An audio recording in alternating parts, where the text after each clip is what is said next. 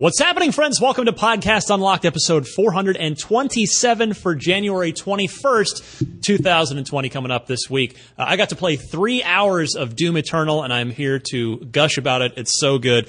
Plus, some interesting staffing news at Ubisoft, which may or may not have implications for a certain someone's favorite franchise.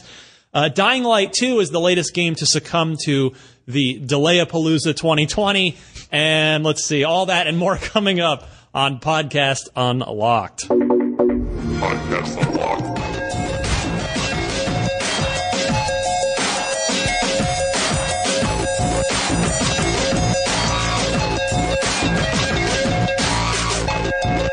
What's happening, friends? Ryan McCaffrey back with you after being AFK last week. Happy to be back. Destin Legary. Bam! Hey, everybody, let's get going. I moved the mic away so I wouldn't break your eardrums. Hopefully, did I break it, Borba? Producer says no, we're good. Welcome, everybody. Brandon Tyrell, hello. How do you follow that? Good morning, everyone. That works. Just the scholarly, teacherly, good morning, Mr. Tyrell. Bam. Yeah, there you go. Miranda Sanchez. Destin, I thought you said you were tired. Got to bring the energy. It's all a show. It's like all poor. It's like, it's just like the stress and sleepiness, and then it's like, whoa, okay, I guess we're all awake now. Yeah. On the It's good, outside, though. I'm an 11. On the inside, I'm a 4. All right, so we'll get started here on the 427th edition of the show. I wonder how many of those we've each been here for. It's I think we started around 200. It was like some insane number. or this group. You and I. No, you guys were for a long time because I listened to you guys When with you took over- Mitch. It was around. Yeah. It I was listened then. 57 or 58 was my first one. Wow. So I So, came I'm on coming a up on- few weeks after that. Yeah. Right? Yeah. Maybe a year. Excellent. Love it. Wow. I got a solid 30 under my belt. This is our year. yeah. Xbox Series X year. There's a lot jinx to it. be excited about. No, I'm confident. Cool. This is it. And one of the big games that is coming out this year, we'll talk about one that isn't, or at least not anytime soon. Doom Eternal. I wish one or more of you had gotten to come with me. Yeah, that would have been great. Give me a minute here. No, so there's a big preview. Tristan from our Australia team also got to go see it in Sydney. He actually did the preview while I was working on some other projects, but I got to play the first 3 hours of Doom Eternal. It was probably really far away. That's why we couldn't go, right? You know what?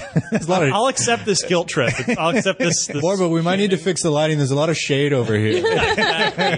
But when you get the chance, Destin, I God, have is played good. it. I have played it. Yeah, it is. I tell you, Doom 2016 was one of my favorite games that year. I personally would have scored it very differently than our particular reviewer did. That's how, yes. Hey, different. It's how it goes sometimes. But Eternal, if you miss single-player first-person shooters, Doom is the game for you. It is. It does have a multiplayer mode, the battle mode thing, where it's 2v1, which seems interesting, but this is a just meaty single-player campaign. The 3 hours I played didn't even feel like I was really putting much of a dent in it. But if your average first-person shooter nowadays is, I don't know, a guy, just a regular guy, Doom Eternal is Tony Montana at the desk doing a mountain of cocaine and then picking up a large automatic weapon and going wild. That's, if I could sum up Doom Eternal in one GIF, it would probably be Tony Montana with a mountain of cocaine. Scarface final scene. If I hope it ends. I hope it ends a little you're a younger differently than it audience did member. for Tony. Also graphic violence. He caught both barrels in the back. so- True. Yeah. The Doom Slayer seems like he's a little better equipped Yeah, to handle. I would imagine. Would even make a dent. But man, it's really good. It takes, if you play Doom 2016, it just takes everything that game does and really kind of hones it in and levels it up. They've added more layers to the combat, so you can really kind of approach each area. Not differently, but sort of more intelligently, like trying to decide, okay, well, do I want to use my flame belch to try and get some armor off? Because if you use that, the enemies will start spewing armor. If you use, if you go in for the regular glory kill, you'll get health. Right. If you use the chainsaw, you'll just get an explosion of everything.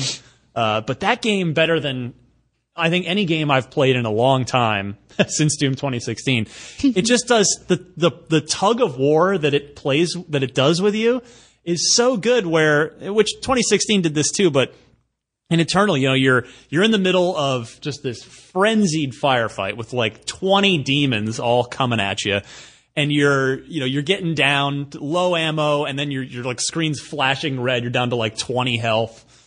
But then if you just do enough damage on that imp, and then you get him glowing to come in for the glory kill, and then you just come in and do some unspeakably horrible thing to him, and then boom, you get a shot of health, and you're just suddenly back in the fight. So it's like it just takes you to the brink and then pulls you back, and it's satisfying every single time. I love this game, and it's now arguably with the delays, it's like the biggest game of the spring now. Oh yeah, It's highest profile. Yeah. It's this and one other game, Miranda. You know it. Yeah, I was Animal Crossing? Same day. Different show for that. Yeah, it's like, okay, so I'm gonna load up Doom Eternal, then take Animal Crossing on my Switch to work, and then put it down and go home and go shoot some demons. It's going to be a great balance of cute and It'll satisfy violent. both sides of your brain. Absolutely. Like, I must I can take have this both. much cute, and then I need this much gore. I really want to see the moment where they start bleeding into each other. You're like, Tom Nook. Get a little villager going down to hell. But they're Doom Eternal. They're doubling down. There's a lot more story in it this time, but it's still all optional story. I encountered a handful of cutscenes, but right in the corner, they're like, "Hey, just hold the button if you want to skip this, and just get right to shooting things." There are. Remember when that wasn't a thing? Skipping you cutscenes. couldn't- I'm glad designers have figured that out. Yes. Not in Doom, just generally. Yeah, there are a lot more. There are a lot of sort of diary journal things around that are obvious pickups, and you can look at them and read them right away, or you can just read them at the end. Maybe you get to the end of a mission and you're like, okay, I'm going to read through all Story this stuff. time. So there's more there if you want it, but they've fleshed out the Doom lore. It's just the monsters are so good. Like they have weak points now, which they didn't in 2016. So just trying to add another layer of strategy to it. So the Arachnotrons, the little mini spiders, because there's the spider mastermind, but they have like a turret on top, which they just pelt you from long range. But if you target that and take that out, then they just get real mad, and all they can really do is rush at you for a close range attack. So you can kind of like. You can decide what you want to do. You could target that, and then it's like, okay, well, I'm not going to worry about him for a minute. I'm going to worry about what's going on over here. Right. The Revenants, which are the sort of skeleton guys that fly around with the jetpacks and have The flames, yeah. yeah. So you can target. They're individually target those. Oh, cool. So you take those out, and then they can't fly around and come at you anymore. So it's stuff like that. And the other good one was the classic Kako demon, the big like pink purple floating giant mouth. One of the weapon attachments, what weapon mods, I think it's really for the shotgun, is a grenade launcher. And if you just, when it opens its mouth, you just pop the grenade launcher in, it staggers back, and then you have a chance to just go in and lay waste to it. So, man, this game, like, we talked about how, like, last year was a good year for games, right? There were plenty of good games, but there were no, like, front runner, Just like the obvious masterpiece level kind of like, where 2018 we had Red Dead Redemption 2 and God of War. And just for me personally, there weren't a lot of like just games that just tickled my brain specifically last year. Doom Eternal is definitely one of those games that just speaks directly to me. Yeah. And I imagine it's going to do the same for a lot of people. Yeah, Doom Eternal is definitely going to be at the top of my list of stuff that I'm going to be playing in the upcoming months. Sorry, Miranda. I'm not Don't into be sorry Animal to Crossing. me. I mean, I'm going to play it too. I don't Sorry, care. Animal Crossing fans. Not my kind of game. It's okay. You Never don't been have to like Animal Crossing. You don't have to I love apologize. I love killing stuff. I'm just talking to that's our fine. viewer. You can kill You stuff can in Animal love both Crossing, thing. right? You can kill some weeds. There you go. Yeah. There you go. Yeah. Eat some fish. So like that's coming Not this really. year, and then like I have a nice little gap before Final Fantasy VII, on the PlayStation hits, and then later in the year it's overcrowded, to be honest. But Yeah. it's going to get a little crazy. It's really end of the backloaded this year. Yeah. We don't know what's coming in the middle, really. We have some ideas, but Well, we also don't know the entirety of what the fall looks like Exactly. with Series X and PS5 launch. What are the launch games? Well, we already have Halo, and that's all I needed. So. Yeah, I mean, that's going to be great. We expect Forza Motorsport 8, but it's not announced yet. We talked about, I think right before the break, we talked about, or maybe it was the first show after, where, I think we think there's going to be at least one more first party offering in that day one launch mix. And it's like, what's that going to be? So yeah, the fall is it's already getting crowded. Yeah. And it's only going to get more crowded as time goes on. To bring it back in before I completely derail the conversation, Doom. That whole combat mechanic puzzle of, kill for ammo a certain way, kill for health a certain way, getting to play it twice. The first time you play it, you might not quite realize the mechanics if you're like just being thrown into it like I was at the event the first time I played it. But then you play it again and you're like, okay, I know this dance. I know what I'm supposed to do. Yep. And then you go in and you just wreck shop. Yeah. And it's a blast. And it from playing the first 3 hours, it onboards you reasonably well. Yeah. I mean, it's not an easy game, don't get me wrong. And you can adjust the difficulty anytime you want. They were clear about that at the event. Like, hey, if you want to really dial it up to ultra violence, like go for it. But if you want to dial it back, feel free. I was doing, I just started on Hurt Me Plenty, which is sort of the middle. I love their difficulty So names. good. Well, and they've kept the original games too, which is nice. To me, it marries my love of FPSs and fighting games. Sure, you can go into a fighting game, you can button mash and maybe you'll win. But if you really want to dive in, you learn the mechanics, the combo system. Right, there's like an efficient way to play. Yes. And you don't have to, but if you do, you're going to be better off for it. It's very cool that when you have games like this where the core gameplay loop is enter a room, kill everything, replenish and go. Yeah. This one is there's a sort of a loop within a loop, right? So like the loop is fight, get low, replenish health, go on to the next guy. And I really appreciate that. I'm not that kind of player, so it forces me to like kind of get in. I'm the guy that like opens the door and I'm like, pew, okay, everybody come to me. And I stand in the back. I save all my health potions because you never know. That's kiting, right? Yeah, That's it's Specifically, it is designed to not be you can't really play it that way. Like So- you have to get in there. Yeah, it's movement's so important. So I You gotta learned that keep with going. 16, whereas like, okay, the door opens and you're like, and just run straight in and like bounce from guy to guy to guy to guy, or demon to demon to demon to demon. Yeah. They're demons, Brandon. Yeah. It's Stay calm, guy. Not assuming Hey, demonic guy. gender here. It's okay? the ultimate, Doom Eternal is I'm not trapped in here with you. You're trapped in here with me. Rorschach quote, the game. Yeah. So it's going to be that game. More March 20th Soon. coming up. So yeah, please check out our preview coverage. So we did a few things. There's the preview from Tristan.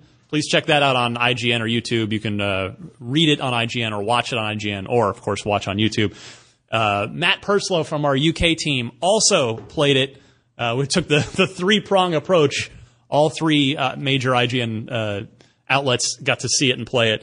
Matt cut together this really cool, I think it's 10 or so minutes of gameplay that he edited together that shows off the super shotgun, the rocket launcher, all kinds of stuff. And then I put up a little news story. I interviewed Hugo Martin, the creative director, about multiplayer specifically. So, we've got a bunch of coverage up for Doom. Would love for you to take a look at it because, man, that game looks and feels so good. I can't wait.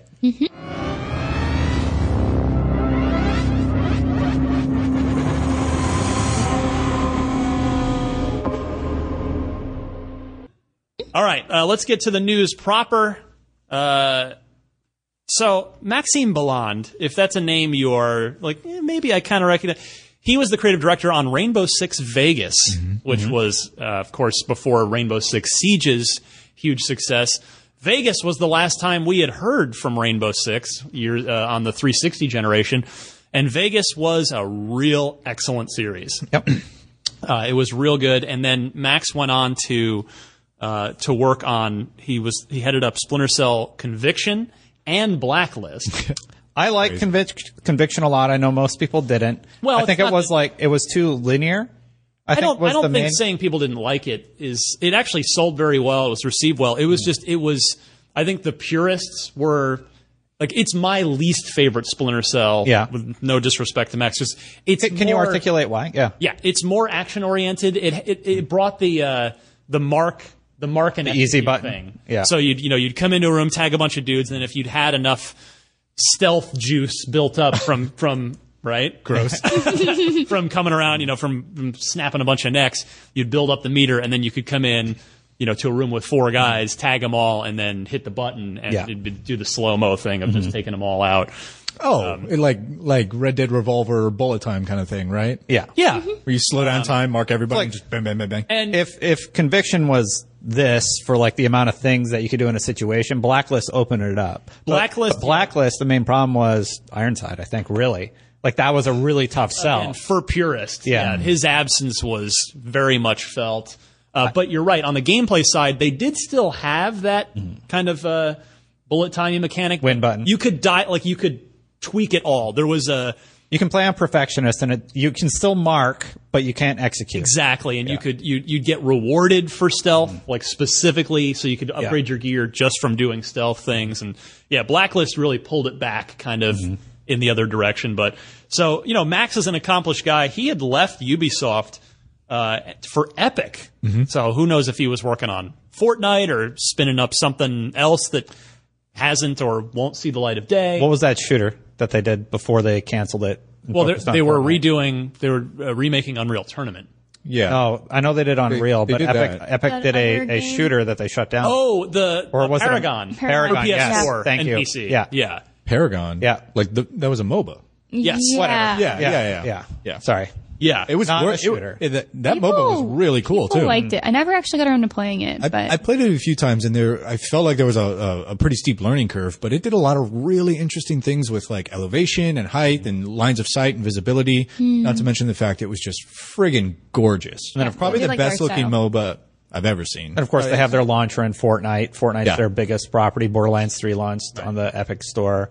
So that's what they've been up to. Max has left Epic and returned to Ubisoft, where he will serve on the editorial board, which is interesting. I should give credit. This was first reported by Video Games Chronicle, so a tip of the hat goes to them on this. You want to fill people in on what the editorial board is and how that's sort of evolving? Because there was a press release about it over the weekend. Yeah, so that's kind of the interesting bit here, because you see this as again, speaking to my fellow Splinter Cell fans, you see this and go, well, wait, Max is back. And 2 or 3 years ago, Clint Hawking, who was the creative director on Splinter Cell Chaos Theory, the greatest Splinter Cell of them all. He also did Infinite, didn't he? BioShock Infinite? Clint I wanna Hawking, say. I don't believe so. Didn't he do a BioShock? He's done a lot of really interesting. But he's it's Chaos Theory, and he left. He was at Valve for a while, and he didn't put out anything that we like that clearly had his name on it. Like, I don't know if he worked on Dota or if he worked on Artifact. not. Or There's also not a whole Probably lot not coming out of different, Valve yeah. these days. So well, and they have that's stuff true. in the works. It's Yeah. just Yeah. been a quiet. I think but Artifact. Half-Life Alex, Left 4 Dead 3. Just kidding. Left 4 Dead. Don't, dude, No. don't. What are you doing? There was a leak, and that's not. It just blew over. Yeah, I know. Yeah. Destin's kicking the tumbleweed back into the road. Seriously. Man, did you guys drop this? The reason I was sort of like, well, I meant to set you up for it, but the whole editorial board thing at Ubisoft is really interesting to me. Yeah. Yeah. Yeah, I Right. mean, the thing is, there may be other publishers that work this way. Maybe not necessarily the exact same way, but Ubisoft is kind of the more, I guess, transparent about it in that they effectively have a team of creators that, to the best of my understanding, gives feedback on games in progress, which it stems the range, I'm sure, from everything from accessibility to just design feedback to, usability feedback, all that stuff. Yeah. To, I think they also like greenlight games. I don't know if they actually are the ones that will cancel projects or not. They might be. I don't know for sure. But so Max is coming back to be on that editorial board. So it is not to the best of my knowledge, it's not a development role. Like Ubisoft has a lot of projects. Not, you got to remember there's mobile projects, there's, various. And they have a lot of PC-only teams, too. Yeah, they're a big global company. So I don't think Max will be doing day-to-day development work, but he'll be on this board. So it effectively means that if a new Splinter Cell did finally come around, Max probably isn't going to be working on it, but if somebody makes him a good pitch, he's going to probably be more likely to cast his vote in favor of proceeding with that and giving feedback on that project along the way. So I don't think this directly, because I got so many tweets. I love everybody for sending me those. We're like, this is it. It's finally happening. Like, well, not from this specifically, but there is now a very pro Splinter Cell voice in a position of significance back at Ubisoft. So that's good to see. And I think I'd start to say, Clint Hocking, he had returned to Ubisoft after Valve. And I was just looking up what he was been working on. I think he's on Legion right now. I think, I believe that's correct. What's Legion? Watch Dogs.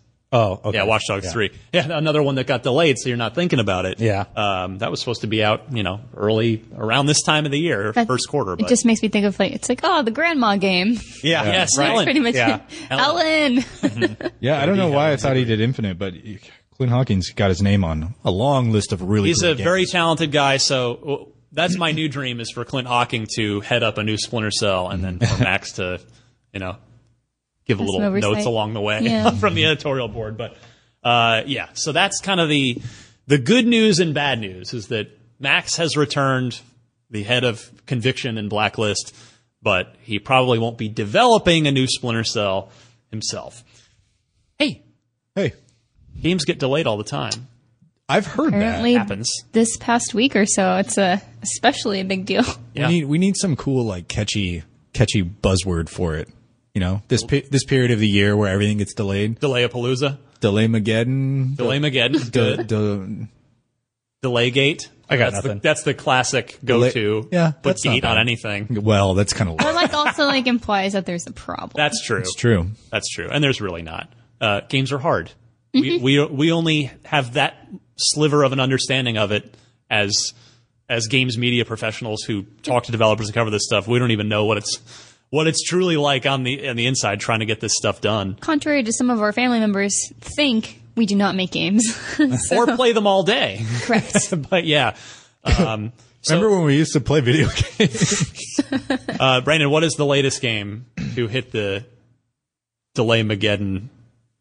We'll workshop it. Yeah, you guys need some more. The latest game is, unfortunately, Dying Light 2. That game has been pushed out. It was scheduled for spring 2020.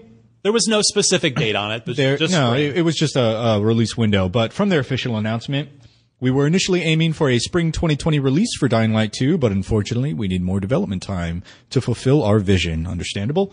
We will have more details to share in the coming months, and we will get back to you as soon as we have more information. Summer is barren. Please release more things in the summer.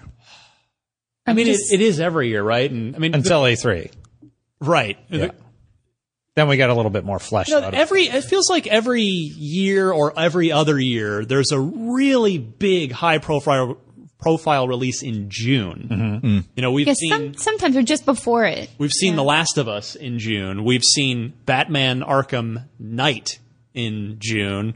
We've saw No Man's Sky in June. Oh, right. There've been, but you're right though. July is always just a wasteland. Then sometimes we get something at the end or midway through August. Control this past year was an end of August big release. That's our game of the year for 2019. They probably steer clear of E3 and Gamescom, announcement things where people are getting during the hype cycle. That's my only guess as to why people wouldn't release during those months. Yeah, July. E3 is July, right? This year? June. It's always June. Late June? This year? Early June. Mid-June. Mid again. Second week. Yeah, I don't know then. Maybe they're just maybe a bunch of stuff could come out in July that was announced at E3. You're right. It does take, anytime a game is released, there's a excitement, I don't know, a tangible excitement that you can cash in, right? Mm-hmm. It's like, hey, there's nothing going on. This game is dropping. People who want a new video game are like, oh, I'm definitely going to play that. Yeah. I mean, games have like turned themselves into series and franchises based off an August release window, right? Because there's just historically there hasn't been much in August. That's totally different now. But like Borderlands, I believe released in August, and 3 was September. Borderlands 1. 1? Okay, yeah, I don't remember. I will trust you on that one. There's a lot of games I could see. It's like, this is a perfect summer game. Like, why didn't you have this out earlier at the beginning of summer? Like, there's just something to it that it feels like they're missing. I'm pretty sure there's some sort of fiscal reason as to why they don't want to launch in this certain period, but it makes me, it's like just the time to catch up on old games that you missed or something. And that's always fine, but I think I'm just still bitter about Cyberpunk. Really, what it comes down to is like, I think there's just such a great time to release at the end of spring, and then you have that entire summer just to get time with those games. Yeah. And we never see, or I guess never, but hardly ever see big things come out at the end of June or like throughout July. And then like August is Gamescom, sure, but I mean, you know, like there's we get still, stuff in August time. sometimes. Yeah. We'll get stuff in August. Like July, I feel like is like usually the most dead. Yeah, which is why like programs like Summer of Arcade were so awesome. Yeah. Because you have 60 days where like there are not a ton of releases. Like, highlight the smaller games that are coming out then, which is what I like to do, is trying to find those that are coming out. I'd like to point out that we have been beating the bring back Summer of Arcade drum the entire generation, which is now almost over. I'm going to keep beating that drum for Series X. Over. I say, Phil Spencer, there is still time. Summer has set. Come on. Summer 2021, Series X, let's go. I feel like there's like a fun way to do that with Game Pass too, as far as like either special achievements or some sort of like program to be like, hey, look at these awesome games that are coming out on Games Pass and you already subscribed to it. So all you have to do is download them and like join the celebration of playing these different games that we want to highlight and focus on. Excellent point. The great thing about Summer of Arcade was it wasn't Xbox Live Arcade had a lot of great games, had a lot of okay games too. Summer of Arcade was like a unification of, the platform developing these sort of digital games, but also the Xbox marketing team getting really behind it and pushing these games into the spotlight where they didn't have to really compete with anything. So one game per week for 4 weeks was crazy. I remember in the 360 days, I would talk to developers, indie game developers, from some of Arcade games. I would talk to them in the springtime, like early in the year, springtime. And we would have conversations about, like, they would say, oh yeah, when are you looking at trying to get the game out? And I would hear time and again, like, yeah, we're talking to Microsoft, we're in consideration for Summer of Arcade. It was something to like, coveted slot. Yeah. And justifiably so, because you'd get extra attention on there, and you were both overtly and kind of, covertly, it was this unspoken mark of quality, right? If it was a Summer of Arcade release, it was going to be good. So, I mean, think of the games that came out of that program. It's a heck of a list. Oh yeah, we should go over it on one of these shows. Yeah, I don't have it all over on top of my head, but like I believe Castle Crashers was there. Braid, Limbo. I mean, I think maybe Dust and Elysian Tale was on there, which was a gorgeous. Correct. It was sort of like a side-scrolling Ori, like aesthetically. Deadlight, which was a gorgeous zombie game, platformer. Really enjoyed that one. Some real bangers. State of Decay. State of Decay, yeah, absolutely. God, that game towards the end of the Summer of Arcade line there. Yeah. Yeah, anyway, it'll be interesting to see when Dying Light 2 does slot back in and find a more concrete release date. But again, it's fine. Like the point I wanted to end on with this is, okay, you might be bummed, like, oh yeah, I was really looking forward to Dying Light 2. Well, let's let them make it better. And in the meantime, this is just the spring, which is, again, when Dying Light 2 was supposed to come out. You've got Ori and the Will of the Wisps in March. You've got Doom Eternal in March. You've got Resident Evil 3 in April. You've got Hunt Showdown on Xbox coming out of Game Preview with some new content into like final the 1.0 release. Is dropping, in February. And then, okay, these aren't Xbox games, but still big releases if you're playing on PC and or PlayStation. You've got Half-Life Alyx in March. You've got The Last of Us 2 in May. You've got Final Fantasy VII Remake in April. So it's a real busy spring. There's a lot of incredible games, or at least incredible on paper, games to be excited about. Yeah. So fear not is the moral of the story. Well, here's the thing: is we live in a time now where the industry is, I don't want to use the word healthier, but more robust than it's ever been.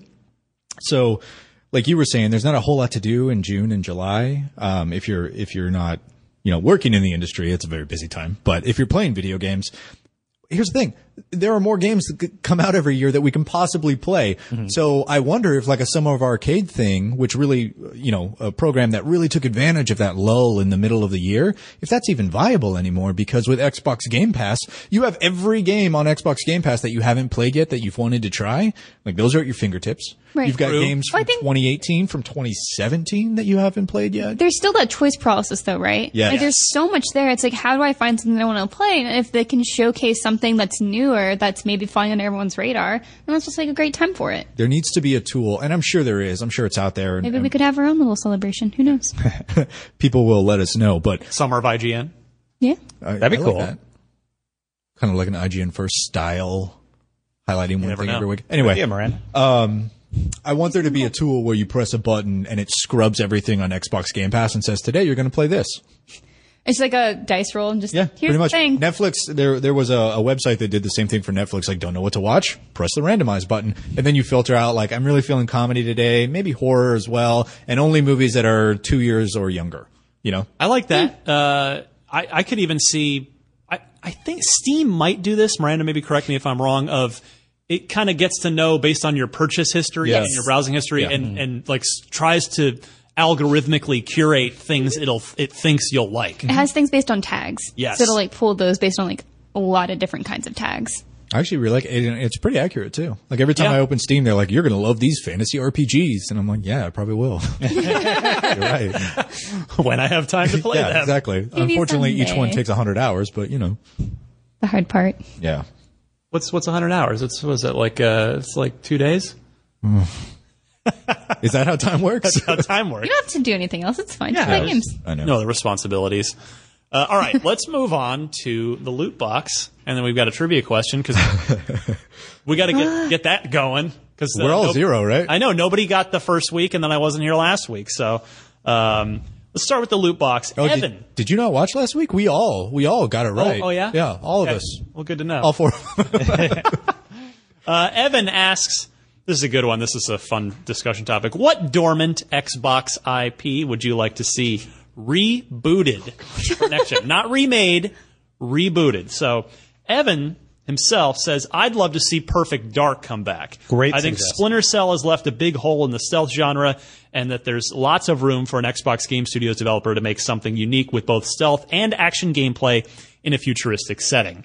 Imagine Perfect Dark, but with a heroine that's closer to Scarlet Witch. Or not Scarlet Witch, darn it, Black Widow. Black Widow in the Marvel Avengers series. Yeah. Sorry, I mixed up. She's the most powerful character in the MCU, apparently. She's great, but she's like magical, right? Like Black Widow is more practical, gun. real, I'll say like realistic in quotes. Spy. Yeah. Assassin, And I guess. Perfect Dark, it's like a futuristic version of that character, basically. And I agree with him, that would be a great franchise to do. Yeah. My answer, though. Yes. I think there is definitely something interesting within the Rise from Rome series, and I hope they don't abandon that IP. It was a great launch title. It looked gorgeous. Gameplay-wise, it was too repetitive. Like, that's largely what they ran into probably. Great story, though. Yeah. Marius was a wonderful main character. Yeah. And so that's my more modern answer. And the remake that I'll say, after seeing Microsoft Flight Simulator, I would love to see what they could do with Crimson Skies. Oh no! Sorry, Ryan. You're taking two over here, well, Ryan. No, sorry. No, well, it's fine. elaborate. No, I feel bad. I should have shut up. How dare you? I didn't think anybody would say that. Fine. Yeah. No, I'll pick another one. All right. Go ahead. It's fine. Well, no, I just think with the new technology that they could do a lot with something like Crimson Skies, and there was just so much cool stuff that they did back in the day with that franchise, and I would love to see what they do with a modern take on it. That game might have been 2003. Mm-hmm. I want to say 2003. And it had some, that was back when nobody that outside of Rockstar could do anything remotely resembling what Grand Theft Auto did. It was just, the gap was, I would argue the gap is still pretty significant, but there are good open world games now. Back then, Rockstar were really the only ones doing it. But Crimson Skies, High Road to Revenge, there were parts you could get out of the plane in certain sections, and there were cool, like, ground-based elements to it. It was also a super pretty game. Yeah. The controls were really fun. They were kind of, I would say, they weren't simulation-like, but maybe not totally arcade either. Kind of a little bit of a mix. A little bit of a mix. You could fly, but it took skill to master. That's the important part of dogfighting games, right? Yeah. Which is, I think Star Fox on the 64 was the last time I really enjoyed a dogfighting game, but that was super arcadey. Crimson Skies really, really like made it easy to get into and pilot. If you played the campaign, you were ready for multiplayer kind of thing. But dogfighting really needs a high skill ceiling. Otherwise, what's the point, right? It's just whoever gets behind the other person wins. So I really appreciate the series, and I think there's a ton of room to move that series into next gen, right? Yeah, for sure. Well, we'll go down the table. I will piggyback off of what you said by going with another former FASA studio IP. Here we go. Ready? Shadowrun. As a first-person RPG done by Obsidian. The perfect people to do it. I like it. Everything that could be cool. Because if you remember, if you're an old enough Xbox gamer, you remember that the Shadowrun game that came out in 2007, it was, ironically, probably ended up being ahead of its time. It was there was no single player campaign. It was just a team-based multiplayer shooter where, you had different abilities and powers and things from the Shadowrun world. And it played really well. It kind of got a stink on it right away because back then it was unspeakable to not have a single player campaign. And how dare they? The head of that studio and the head of that project, Mitch Gittleman, came in here and did Unfiltered. Must have been a couple of years ago now, and we talked a lot about that. I would really encourage you to go check out that interview because he kind of laments how that all turned out, and he really speaks candidly about that.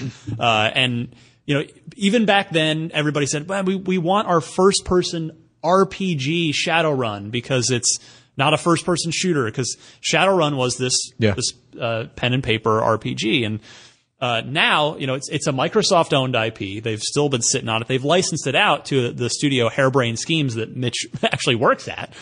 And they've made a couple of good Shadowrun games, but as far as like a big budget, $50, $80 million game, you've got Obsidian is the perfect talent to just take that and run wild. And, it would effectively be a new IP because nobody's done a big budget first person Shadowrun RPG like that. So Microsoft's already got all the pieces in place. So that's my answer. I would love to see that. Yeah, and with this Godfall game that's coming out recently, you kind of get an idea of how that could work. Right.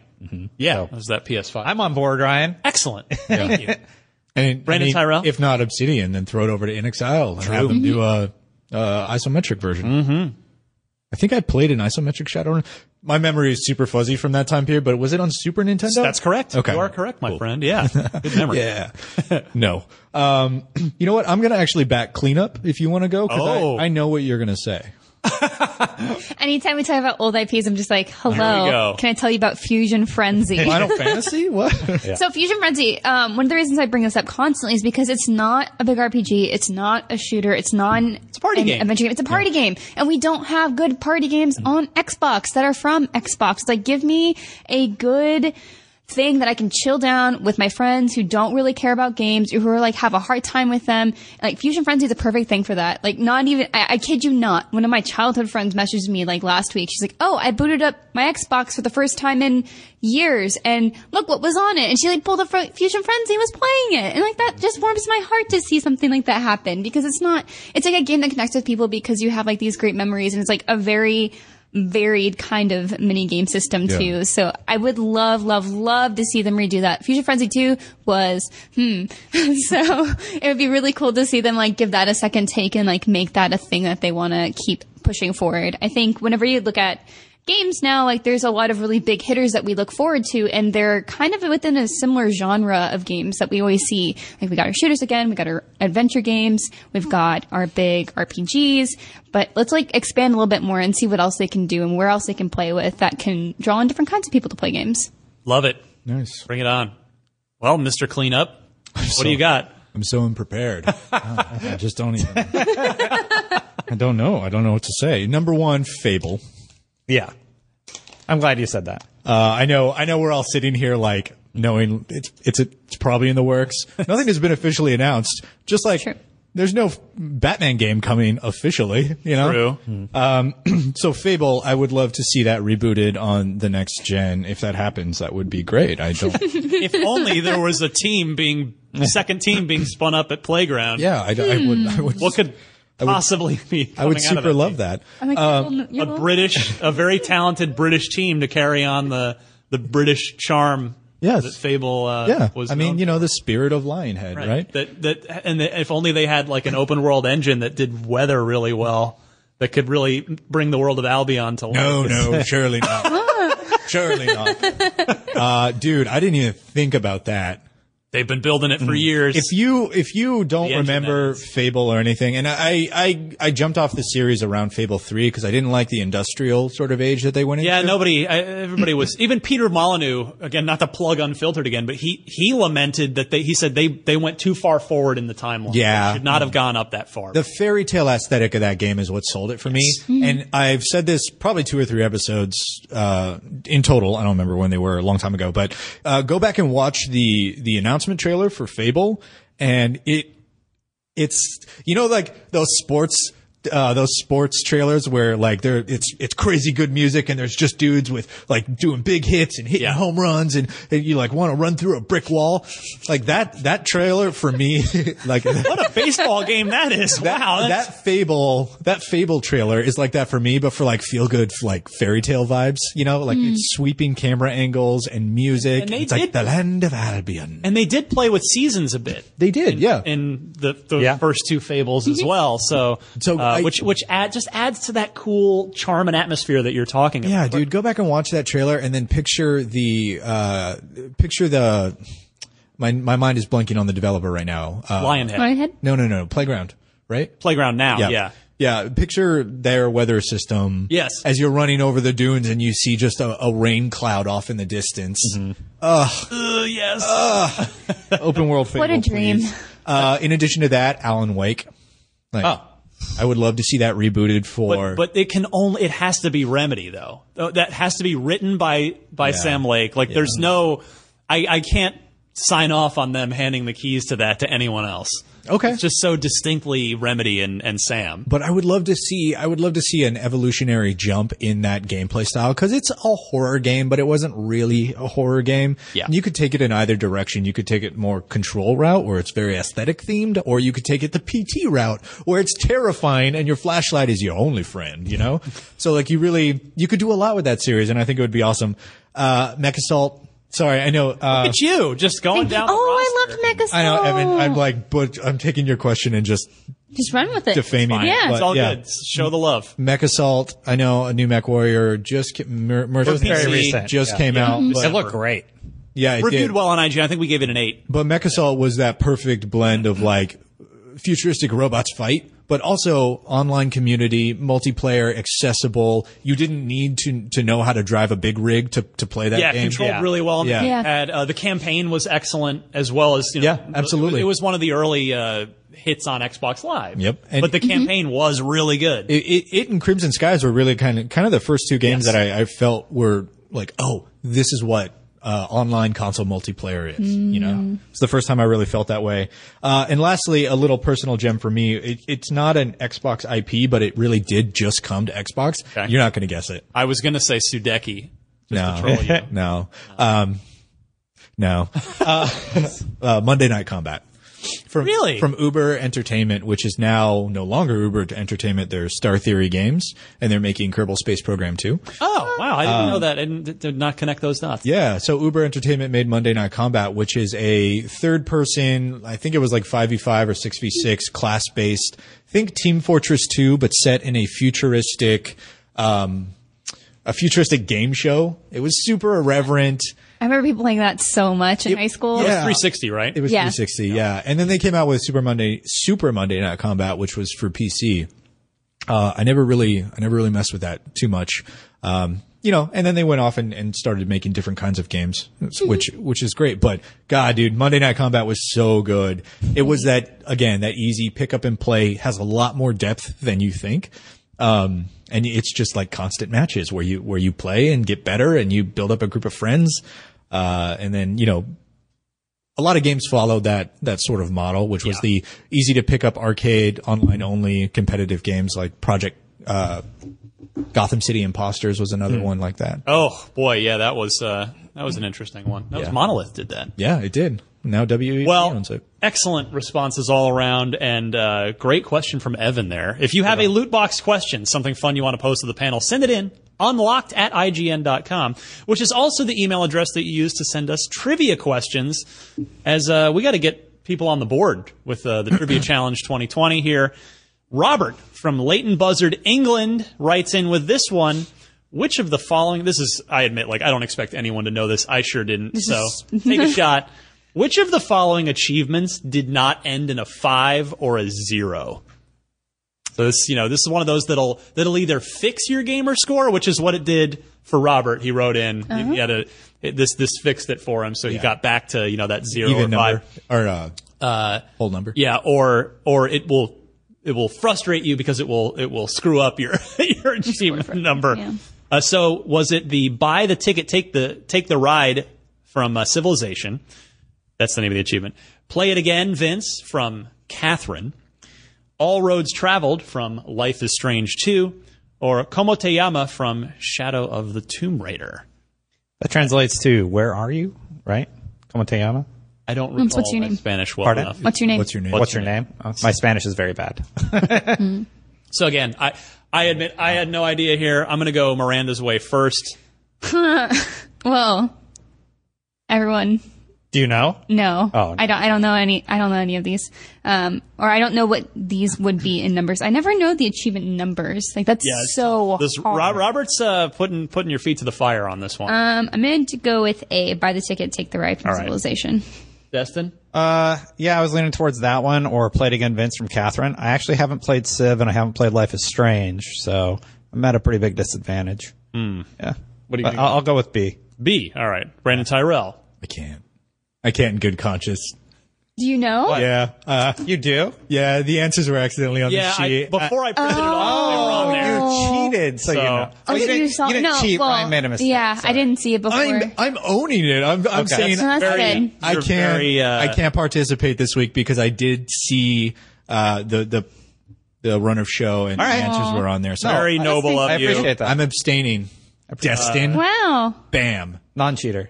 I take it back. So you know what? If it comes down to a tie at the end of the year, I just win. You just win. Because you were you good. get ability guy points. It's karma coming back around. Sportsmanship. Well, thankfully, one of you is correct. It's Miranda. And it's not Destin at all. It's Miranda. Yay! Yeah.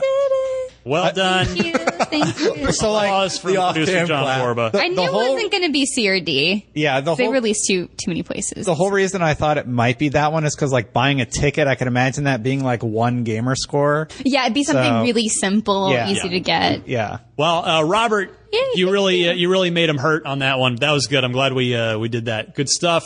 Again, please send your Xbox trivia questions in to the unlocked@ign.com email address. Need your question, 4 multiple choice answers, and then please note the correct one in your email, and there'll be a trophy for one of you at the end of this year.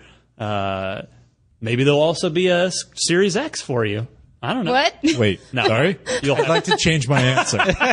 No, there won't. You're not getting one of those. Not from this anyway. Wait, I am definitely getting one You of are those. getting one of those. We'll but have one. Probably not from this show. Probably not from this show. All right. With that, it's time to wrap it up. This has been the 427th edition Nice. of Podcast Unlocked. We're just getting started. There's plenty of year to go. Again, please take a look at that Doom Eternal preview coverage. If you would be so kind as to help us click on all of our stuff so we can keep doing podcasts. That's really what it boils down to.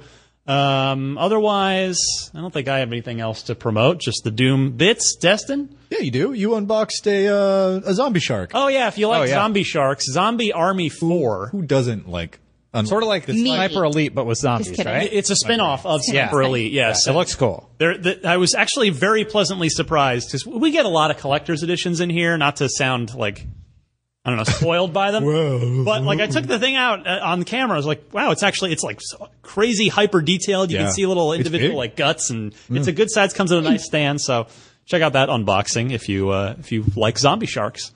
Destin? Shark. Yeah, I mean, you can still check me out at twitch.tv and mixer.com/Destin. I've been streaming there pretty regularly. I'm playing through Final Fantasy 11. Oh. The MMO? The MMO. It's still online. It's on PC. It's $30 for... You can't play through it. It's an MMO. No, you can. So they have all these new systems that allow you to play through it at a very expedient pace. So I'm like, this is the best time ever to like experience this story. Yeah. And this Final Fantasy is probably the most difficult. Well, you could argue 1 or 2 were pretty rough. Or especially 2, because it was only released in Japan. Well, no, never mind. There's a whole bunch of stuff with Final Fantasy. You can play it on your cell phone right now. You can play it on your cell phone, but the systems were rough. But anyway, so Final Fantasy 11, I'm playing through it. It's a really good time to do it. There's this new trust system. There's a huge XP gains. They get you through the campaign pretty quick, and I'm having a blast playing that. To get you to the end to do the raid content? I don't care about that. I just want to experience the story of Final Fantasy 11. Gotcha. Yeah, and there's a great community too. Sign into the Asura server. It's the Reddit server. There's this huge Final Fantasy 11 community that I've discovered. They've been very welcoming, and it's been a lot of fun. I spent some time with the beta on that back when it came to 360. 2002? It was a big deal when it came to... No, it was 360. Okay. Not 02. Okay. So it would have been... The game was released in 02, I believe. So maybe 04. For PS2 and PC. Yeah. Yeah, but it did came to the 360. Yeah. Must have been like 06. Okay. Something like that. First console MMORPG. You could argue Phantasy Star Online. Crossplay on that, right? Yes. Yeah. Phantasy Star Online was the first one. That was Dreamcast, wasn't it? Was Dreamcast, yeah. And then I think original it was Xbox. Yeah, and then it was which is where I played it. Oh, okay. So good. Final Fantasy 11, and it did have crossplay all that time ago. Fun fact: when I worked at Official Xbox Magazine, we had the Final Fantasy 11 beta. Yeah. On our game disc. Thank you. Yes. On our demo disc that came with every copy of the magazine. You couldn't. But the way that Square had built their software, they built the beta. You needed the disk to uninstall the beta. Oh. So we would get emails from time to time, people that had thrown away their, the magazine and the disk, and they're like, I need to get this because it took up a lot of space. Yeah. Remember, 20 gigabyte hard drive back then. And this is an MMO. So we would get emails like, can I get another disk? Because I need to get this Final Fantasy thing off the... So yeah, thankfully we had a customer service department that would keep an archive of those things. Oh jeez. Yeah, that was a fun little footnote in Xbox history. Talk about oversight. Yeah, just this fascinating game that I'm playing in my own time. You can join me if you'd like. Nice. Where can I join you? Twitch.tv and mixer.com/Destin and youtube.com/the Destin channel. Whatever platform you want, I don't care. Love it. Just hang out. And you just rebranded, so it's important to. Yep. Like that logo. Oh man, I love that logo. Thank you. Very cool. Yeah. You make that? No, I had a team make it. The team over at Get Wrecked Labs. They did really great work. Excellent. Hey, I'm still plugging through some IGN First content. All month long, we are covering Disintegration, new sci-fi shooter strategy game, hybrid, unique, cool little thing from V1 Interactive. V1 Interactive being the Seattle-based studio headed up by Marcus Lido. Who you might know as the man who created Master Chief. Yeah, the former art director on the Halo series and then project lead on Halo Reach. That's right. Good for you. Nice. So his team is making Disintegration. It's very cool. I've been slowly churning out content, couple pieces a week over the last couple of weeks. Today, this very day, we put up the first full match of multiplayer. It is, I think I used the word tactically chaotic or strategically chaotic, because when you watch it, there's a lot going on, but there's a method to the madness is the phrase that I'm looking for. So yeah, go check that out. And if you like it, maybe check out the other content as well. And we're going to be doing a lot more content leading up to the beta, which comes out later this month, including maybe an in-depth profile of all the different multiplayer crews that you can play and what they do and how they act and all that stuff. So very cool. If you want to play the beta later this month, check out our article on IGN. It has a link where you can go sign up. So sounds good. Miranda. Nice. I don't have a whole lot right now. Just use IGN guides.